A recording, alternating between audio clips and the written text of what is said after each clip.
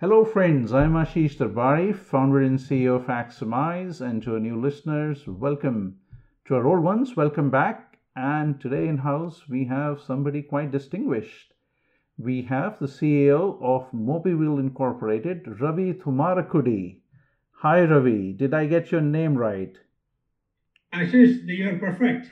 You spelled my last name correctly, so and very few people can actually do it. Well, it's always a challenge when we are living in a society. We're coming from so many different parts of the world, but I always try, always try. But hey, Ravi, thank you very much for coming in, and I apologize for not being able to schedule a recording with you earlier. Um, Before we talk about the fascinating things that Mobiville is doing now, I would like to start off learning a little bit about you and your past. So tell me a bit about your personal journey. How did you end up at Mobiville and where did you start from?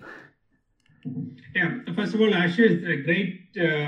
Thanks for inviting me for your podcast. Great to be with you. I consider it a great opportunity. Let me talk about my background a little bit. I grew up in a village in Kerala. Oh, wow. This is in India, the southern part of India. I don't know if you have been there or not. Oh, not yet. Yeah, God's own country. Yes, we call it's one of the most beautiful part of the Indeed. world, and we call it the God's own country. So you must visit there. So I grew up there, but when we grew up there, there was no electricity in the village. I see. So can you imagine a situation, the difference between the today I'm in Silicon Valley versus I grew up in the village. Sure. Now, when you don't have electricity, you have very dark nights, and when you have dark nights, you will see all the stars and planets. And probably the first thing that attracted me was looking at the sky and asking questions. I still remember as a child asking questions to my parents about all the stars and moon and all the things and why they are there and things like that. And that's probably my first introduction to science and the whole thing about wanting to learn something. How beautiful. How Yeah, beautiful. and then we did not have electricity when I was in maybe in a junior school. That electricity came, and there was a big celebration in the sense that we could see on a daily basis, how they install the electric posts and things like that, and when the electricity came, the electric light, you have the pumps, you have fan, and maybe that has the biggest attraction for me. So I really enjoyed the whole event. Transformation, yeah. And I started repairing things like, for example, our radio.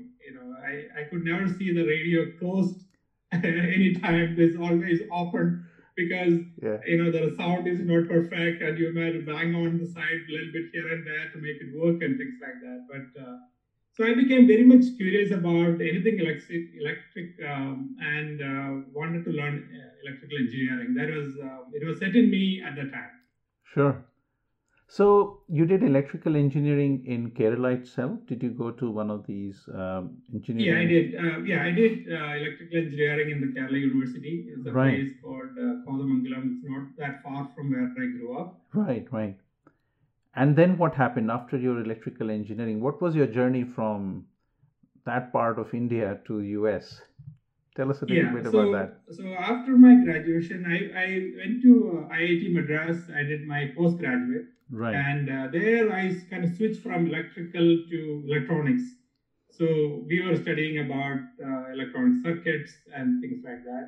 And as I mentioned to you, my first love was space, and I took up a job as a space scientist at Indian Space Research Organization. Yeah, ISRO.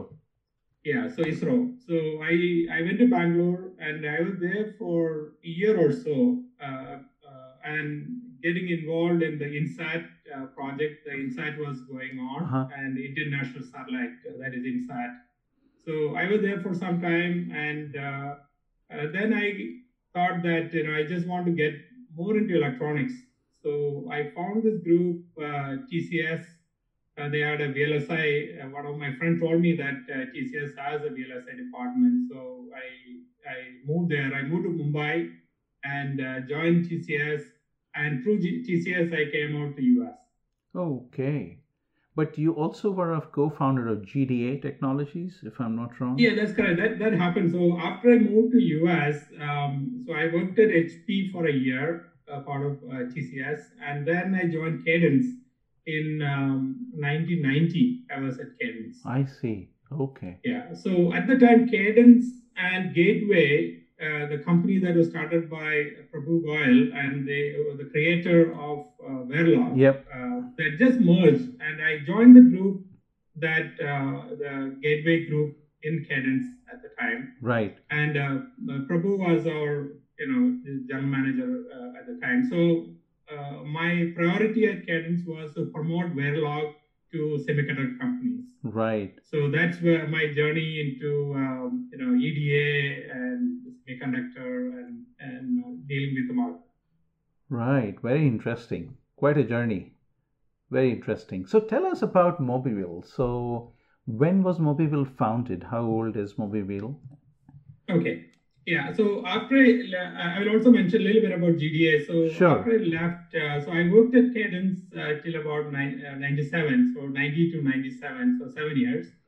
And at the time, LSI Logic was probably the first one who started talking about IP, and they had something called the CoreWare technology. So they were building few components that can reuse. And if you remember, before that, it was pure libraries, NAND gates and adders and those kind of levels. But then now we are talking about maybe bigger blocks. And at Cadence, I felt that I could get out and start building bigger blocks. Like at that time, PCI, not PCI Express, just PCI could be one of the blocks. So 97, I left and started GDA to build some of these kind of building blocks. And I continued there for about 10 years. We had a quite successful venture at GDA. And GDA was acquired by Larsen & Toubro Infotech, Right. L&T Infotech. Right. And so I was at L&T for a while, and then started Mobiville in 2012. 2012. Okay. So basically, you were in EDA building tools, and then you thought, why don't we build designs and venture into IP? So that was quite, I mean, that time IP companies were not that much popular. I mean, I'm thinking of late 90s, am I right? That's correct. Yeah. But as you know, one thing that I saw at Cadence was how people transition, or companies transition from own tool to third-party tools. So one of my first job at Cadence was promoting Verilog simulator, third-party Cadence simulator to, let's say, Mitsubishi, Toshiba, NEC, and LSI Logic. Each one of them had their own simulators. And each one of those companies had a CAD group. There are thousands of people developing every kind of software, static timing analysis, place and route tools, and simulation tools, and so on. And what I saw was that the third-party tools become stronger and stronger because they could solve more problems and essentially come down to one thing: sharing R&D. You create once, use many times. Mm-hmm. So think about even Intel or IBM or Toshiba those days. They have a huge CAD group. They develop EDA tools just for themselves. Yeah. It is a matter of time that the R&D cost is going to catch up. Correct. Right? Correct. And compared to Cadence, where they could create the tool and they could license to hundreds of companies, and it's a matter of time that R&D cost is going to catch up, and Cadence became much stronger, and the internal CAD group weakened. And for me, the IP is exactly the same way I look at it. You create once, create the IP, then share it with many times. And one of the fundamental things also happened was that along with Verilog, there are many standards emerged. Correct. Standards like PCI Express or RapidIO, Ethernet, all became standards. So before that a large company has, let's say, have a chip with an interface with a proprietary. So no one from outside the company will know how to create those blocks. Correct. But once the standardization happened, like a PCIe, AGP, and Right. all kinds of different standard DDR, Yeah. now anyone who can read the spec, create a very good design, spend that effort, make the block, and now we can license to multiple companies. And I truly believe the same EDA paradigm where native or internal tools gave away to the third-party tools. Right. And I saw that in 10 years, how quickly that happened. And I was convinced that if we create good designs, the internal design teams will start using the third-party IP and compared to the internal designs. So this is actually quite a valid observation, and it's really great to know that you started to think about it way back, even when processor IP had become a mainstream thing, which is now of course we take for granted. So I'm interested in knowing what are the key technology challenges that Mobiwheel is overcoming, and what kind of silicon IP and platforms. And I noticed you distinguish between solutions and platforms. So can you explain to us what exactly and how exactly is your, let's say, the wider portfolio of IP structured? Yes. Actually, I looked at this way. The first question is why Mobiwheel, right? Yeah. So this is the fundamental question that we need to ask. So the first thing I mentioned to do was sharing R&D, in the sense that you create once and use it many times. This is a good model in general. So that I believe that is one of the reasons why Mobiwheel. The second reason is, the customers are struggling to create a chip. To have a successful silicon is one of the hardest things to do on the planet, I must say. Yeah. Because it's so complex. So one thing I believe is that I would like to create the design that are proven, that's already tested and in many different ways, so that when you put a piece of design into a chip, that makes the chip chance of success much better. So one thing is to create blocks, standard-based blocks, and test it, verify it, validate it as much as you can, so that a customer take the design and put into the design, this becomes a solid piece of design. And if you look at one other thing we focus is chip-to-chip connectivity. So these are the input output kind of function, like PCI Express, Rapid I/O, DDR. Yeah. And if these blocks don't work, the chip is dead on arrival, because this is how you can communicate with the chip. So it is extremely important to have a very solid design. High speed as well, isn't it? High speed, extremely high speed. And if you look at the last, we have been involved in this technology for last 20 some years. It has gone 10 times faster, right? It probably went 20 times faster from the first generation, maybe 1 gig to now, PCIe is 32 gig. So that kind of a growth.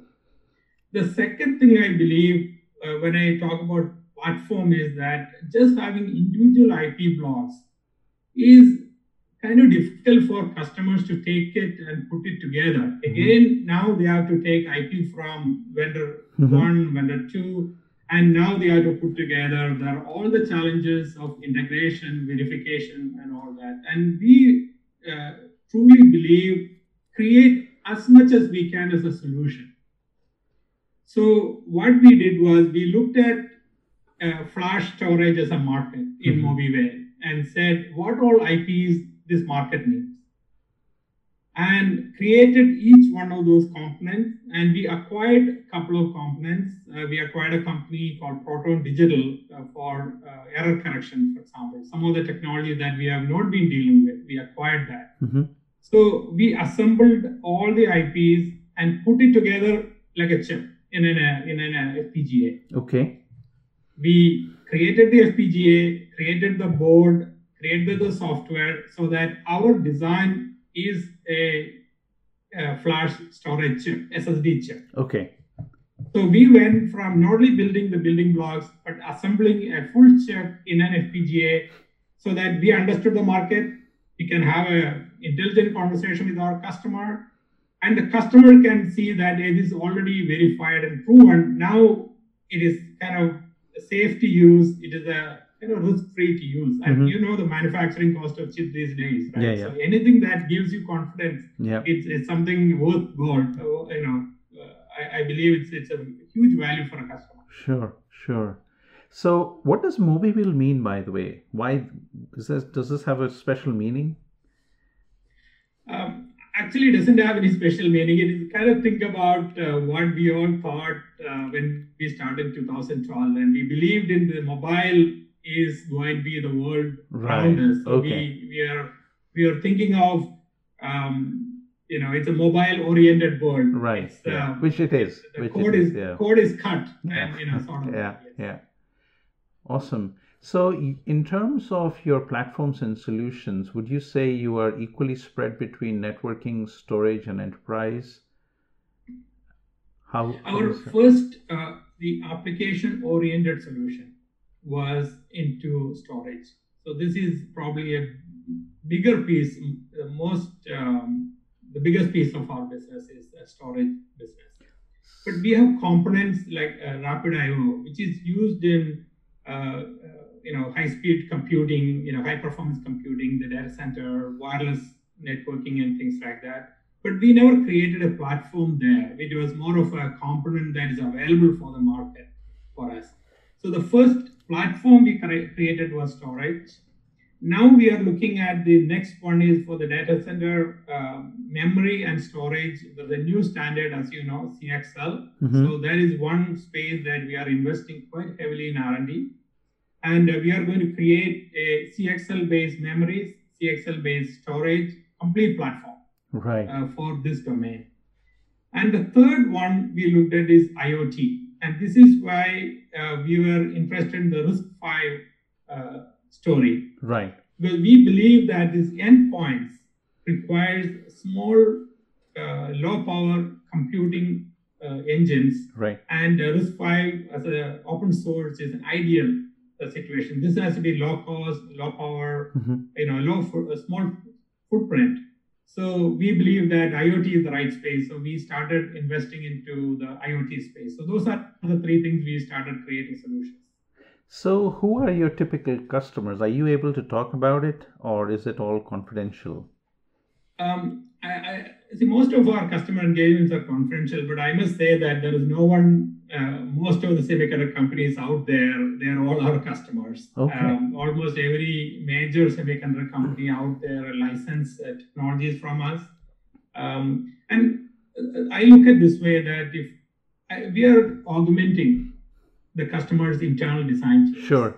So you can also see that typically the companies that are already well established, they already have a set of IPs, they already have some platforms. So we are not trying to sell the platform to everyone, right? Sure. So they already have it. So if somebody's already very good in creating a storage chip, that they probably need a PCI Express or an NVM Express or a piece from us, IP from us. We are okay with that. But when we go to Asia, what you can see is recently there are quite a bit of investment in semiconductor. And they don't have some of those fundamental platforms and basic technologies out there. So they are the ones who typically come to us for the whole platform. So our engagements in the US is a little bit different from engagement in Asia. We tend to give more integrated, more complete solution in Asia compared to the ones in the US. Because US has more design houses and they potentially need more IP level integration as opposed to a full platform. Yeah, that's correct. That's right. Yes, that's and some of the places we are probably ours is the first IP they get, and this is the basic building block of their new chip. Right. So they tend to take as much as they can from us. And also, since we are already proven and it's all verified and validated and certified, so it's much easier to start with this platform than they create everything internally. I am so glad you said the word verified and certified because I was just going to come to that. So, Okay. so Yeah, I've sure. been following the Wilson Research Report recently and picked up that Harry Foster reported that 68% of the IC projects are actually failing in the field first time around, and the same number is running late. And in terms of FPGA, only 17% of those designs are able to be built first time correct. Now, given your business is entirely in not just small IPs, in fact, very big IPs and platforms, Yes. how are you making sure that are you in the 68% or are you in the 32%? Which Yeah, part of the we statistics would you fall in, and how are you able to be successful and guarantee to your customers that your designs are going to meet the requirements of safety critical security standards that are emerging, never mind that they are functionally bug free, which is a bare minimum requirement anyways. So what is the secret sauce at Mobieville? Yeah, Ashish, if you notice, I have a lot of gray hairs, been around, and also I have a lot of scars in my back about working on projects and not succeeding. So no one can claim that everything is perfect, right? Sure. But it is a process, Ashish. About just like anything else, is chip development is another process. There are some basic hygiene factors that you have to follow, and there are no shortcuts. Mm-hmm. And like someone said, the trust but verify, right? Yep, It's that's very right. very important. So what happens is from the architecture to the design to the integration to the implementation, there are so much scope for making things worse, and you are not doing it properly, right? It's extremely important that each phase is very very important. And I've noticed, I work with like I said, all the who's who in electronics in terms of semiconductor. I work with customers. I know their design methodology. I know companies who don't write any spec and try to do a chip, right? And I know companies who spend more time writing a spec than writing RTL code. So it's a completely different approach. And what you have to do as a company is to create a successful model.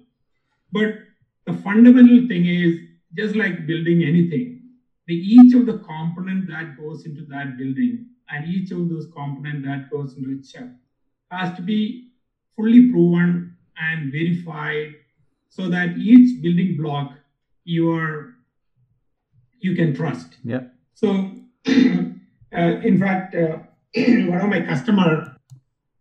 Yeah, carry on, please. Yeah.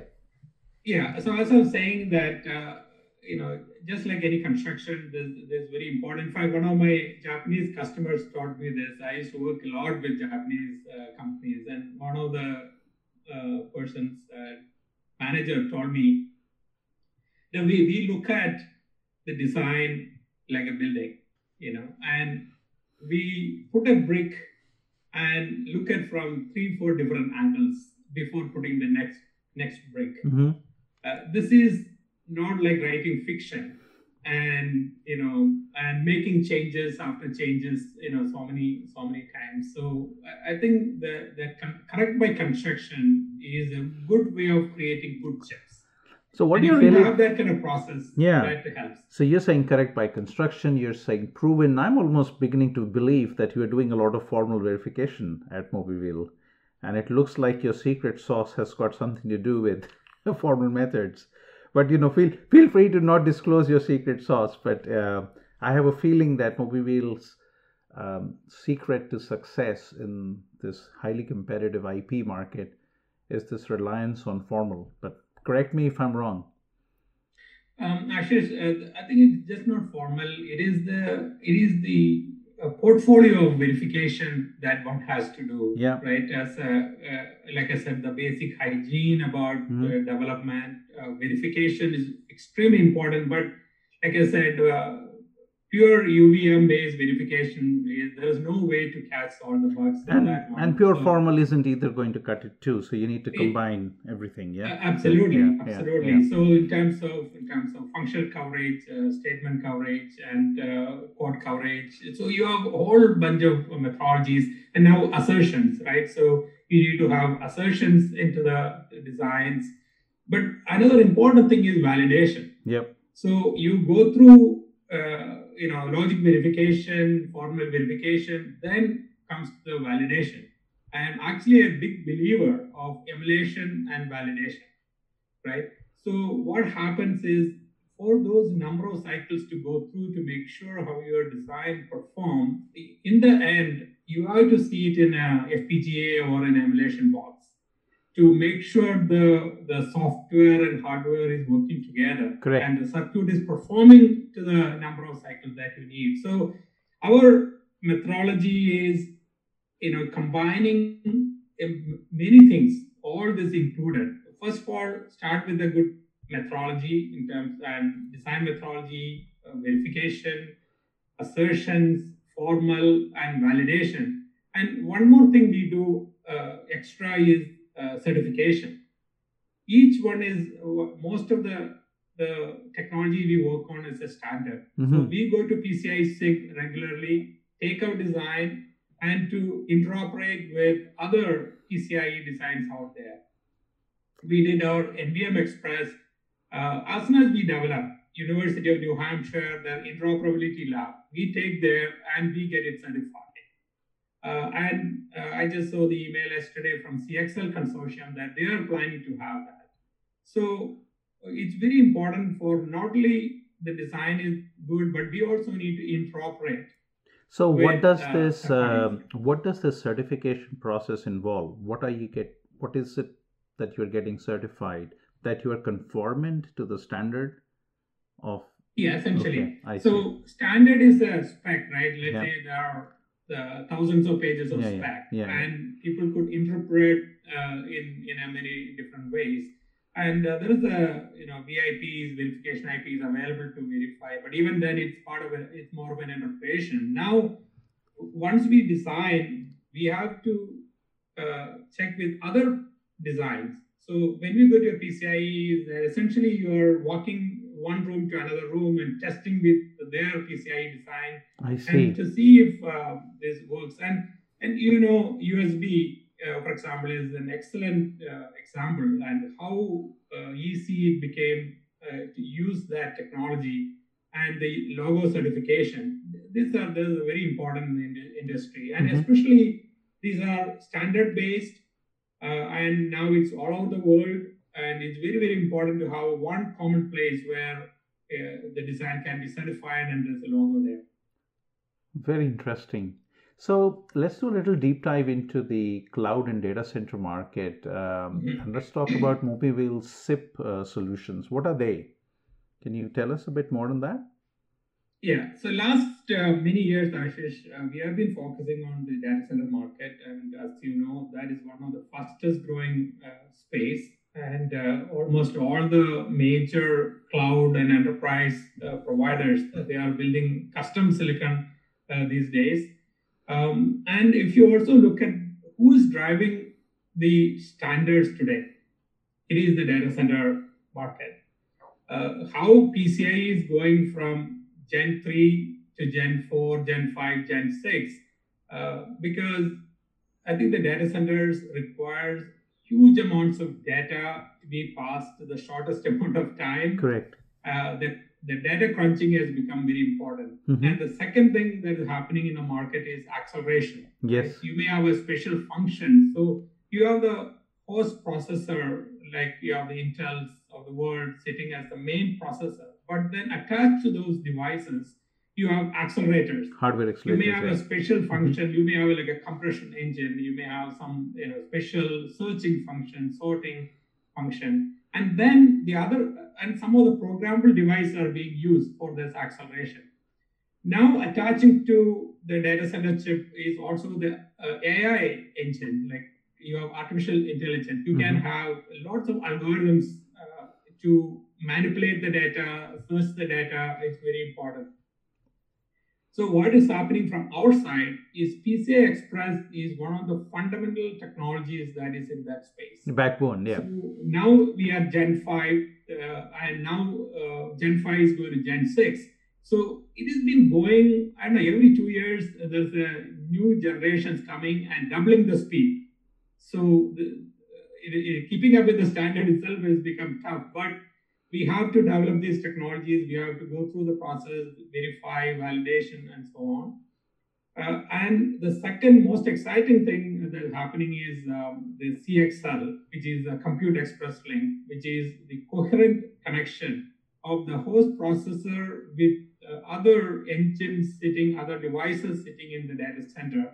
So this could be an AI chip, and expanding the memory from the host to, typically you have a DIMM module, right? DDR module. So now you can extend your memory to PCIe. Is very exciting.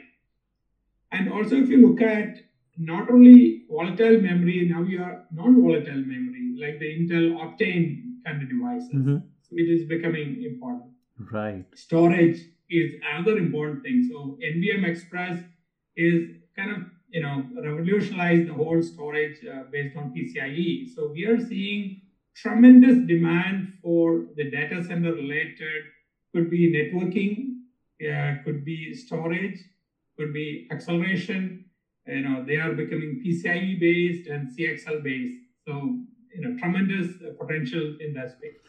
What I am actually thinking about just listening to you is that you're building these designs for domains which are going through so much transformation in terms of requirements changing, interfaces changing, and the time to market is not growing either. That's shrinking as well. So you've got to be working very hard and not only making sure that the designs work correctly. They have to conform to the standard version, generation 3 or generation 4, like you said, for PCI Express, and they've all got to be certified before they can be used by your customers with the confidence. And some of this is very hard, like CXL and neural network accelerators. This surely is a non-trivial development effort. What would be your time to market? Are you having a ballpark estimate in your mind right now? Do you think it takes 6 months, or are you talking about a couple of years for your CXL type designs before they, from the first day in R&D to the point that they're actually taped out, fully tested? Ashish, we have been doing this for now 20 years. So we have a process that we try to leverage what we have. Again, reuse as much as we can. Share the R&D is very important for us. So, for example, the CXL is built on top of 20 years of our PCIe legacy experience, right? I see. So we could create this kind of designs in very, very short amount of time. It's more like 6 months than 2 years, I see. for example. Very but nice. That is the first design, right? But then the challenge comes in terms of the verification, validation, certification, and then integrating with the customer chip. And now that chip has to go to production. So now we are talking about 2 years, right? For this whole, our design to a customer production of their SoC is, there is some time involved in that one. But one point that you mentioned is the technologies are moving so fast. The standards are, like I said, the speed is doubling. Standards are created every 18 months, 24 months. It's very hard to keep up with each and every development. Correct. Yeah. And one more important thing, if you notice, that many of this validation we could do with programmable devices, right? But if you look at the standards have arrived, the corresponding devices have not been arrived. Because even for them to keep up with that cadence of migrating from one technology to another and spending literally hundreds of millions of dollars to make the next chip is truly challenging. And if you bring in the software into the scope and see how fast the software can get developed and cope, and the firmware and all of the whole driver stack, right? Everything has to walk at the same pace, otherwise you're out of sync. I just didn't realize that we've already crossed the half an hour threshold, and I know you're quite busy. I don't want to take too much time, but one thing, Ravi, we do in our podcast is to ask our listeners, based on their experience and personal journey, uh, some tips about building careers for young professionals who are listening to us. Um, what would be your recommendation, especially to the newbies in the field? What are the five things that they could do if they were starting a career in VLSI? Um, or VLSI is an overloaded term. I would say they're starting a career in the digital world. Hardware, Yeah, software, whatever. yeah. I think Asher, as I mentioned, I followed my passion in the sense that I was attracted to electrical engineering, like I said, very early days in my life, and whenever there was a fork about choosing, right, I always chose what my passion. And it's very important for me that I continue learn, and every day I'm excited about learning new things. Every day I'm excited about all the things that are happening in the world around these technologies. That's the first thing. So you don't feel like you're working, right? It's like you're pursuing a passion. Correct. So that's very important, and that is probably, I feel, that's the number one item about choosing a path that you are passionate about, you like, and you also mingle with people who are equally passionate about it, right? Even both the companies I was co-founder, GDA and Mobiwale, I'm also along with a bunch of other people who are equally interested in electronics, equally interested in VLSI. That's very important. So you align yourself in a field that you're passionate about, and you also along with a few more people. The second part is choose your path. You don't need to follow any other particular path, right? You could choose. And one thing I chose was, I was very happy. I could have continued in ISRO, which is it's a government organization. It's employment for life type of thing. But I felt that I need more excitement, so I chose to come out and go to the world and see what else is out there. So that's the second thing I did. And you don't need to kind of, at very early in the career, you don't need to kind of get stuck somewhere. The world is open, so you can go out and make things happen. And the third one is, one thing I learned at Cadence is to, in fact, our CEO at the time, Joe Costello, used to say, you think about your customer first. It's a customer centric approach. So that's the biggest learning that I had from a business standpoint is look at customer, what they want, have conversation with them, and be excited about their own projects, right? So what is our customer want? They want to make successful silicon. They want to make it faster, right? Accelerate their development. And I believe that by providing this kind of value to them and aligning with them, it's very important. So that's another thing that I will say, that always think about your end user and customer, focus on their success, and you will be successful. That's how I look at it. And don't think about your success first and see how it pans out. But I always look at, can I make my customer successful, and through that, can I have a success?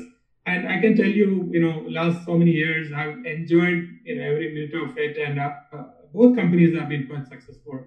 And this is part of the reason is looking at that.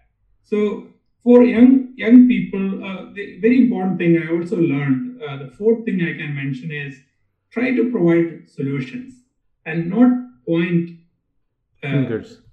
Solutions. Yeah. Try to put together whole solution for customers, Yeah. because it's so big, complex, that giving piecemeal anything is good. It's a good starting, but it's not enough.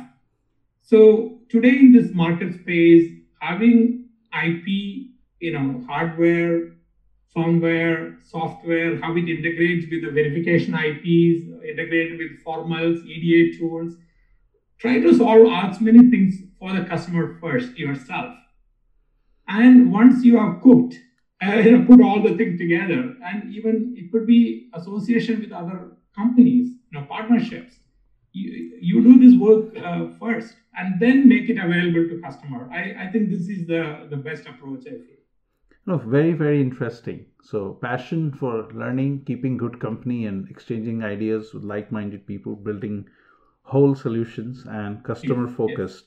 These yes, are all necessary things, and I'm pretty sure that our listeners would value these advices, especially a lot of young people who are in their early 20s embarking on a yes. career. Hey, Ravi, thank you very much for your time and valuable insights into your history, both personal and professional. And I very much enjoyed learning about all of the different products and solutions you are making and how Mobivil is carving out a new path for IP integration across the customer base. Thank you very much for your time today. Thank you, Ashish. It's great to be with you, and I consider it a great opportunity to talk to you. No, it Thank was you, lovely. listeners. Lovely catching with you. Thank you very much. Okay, thank you.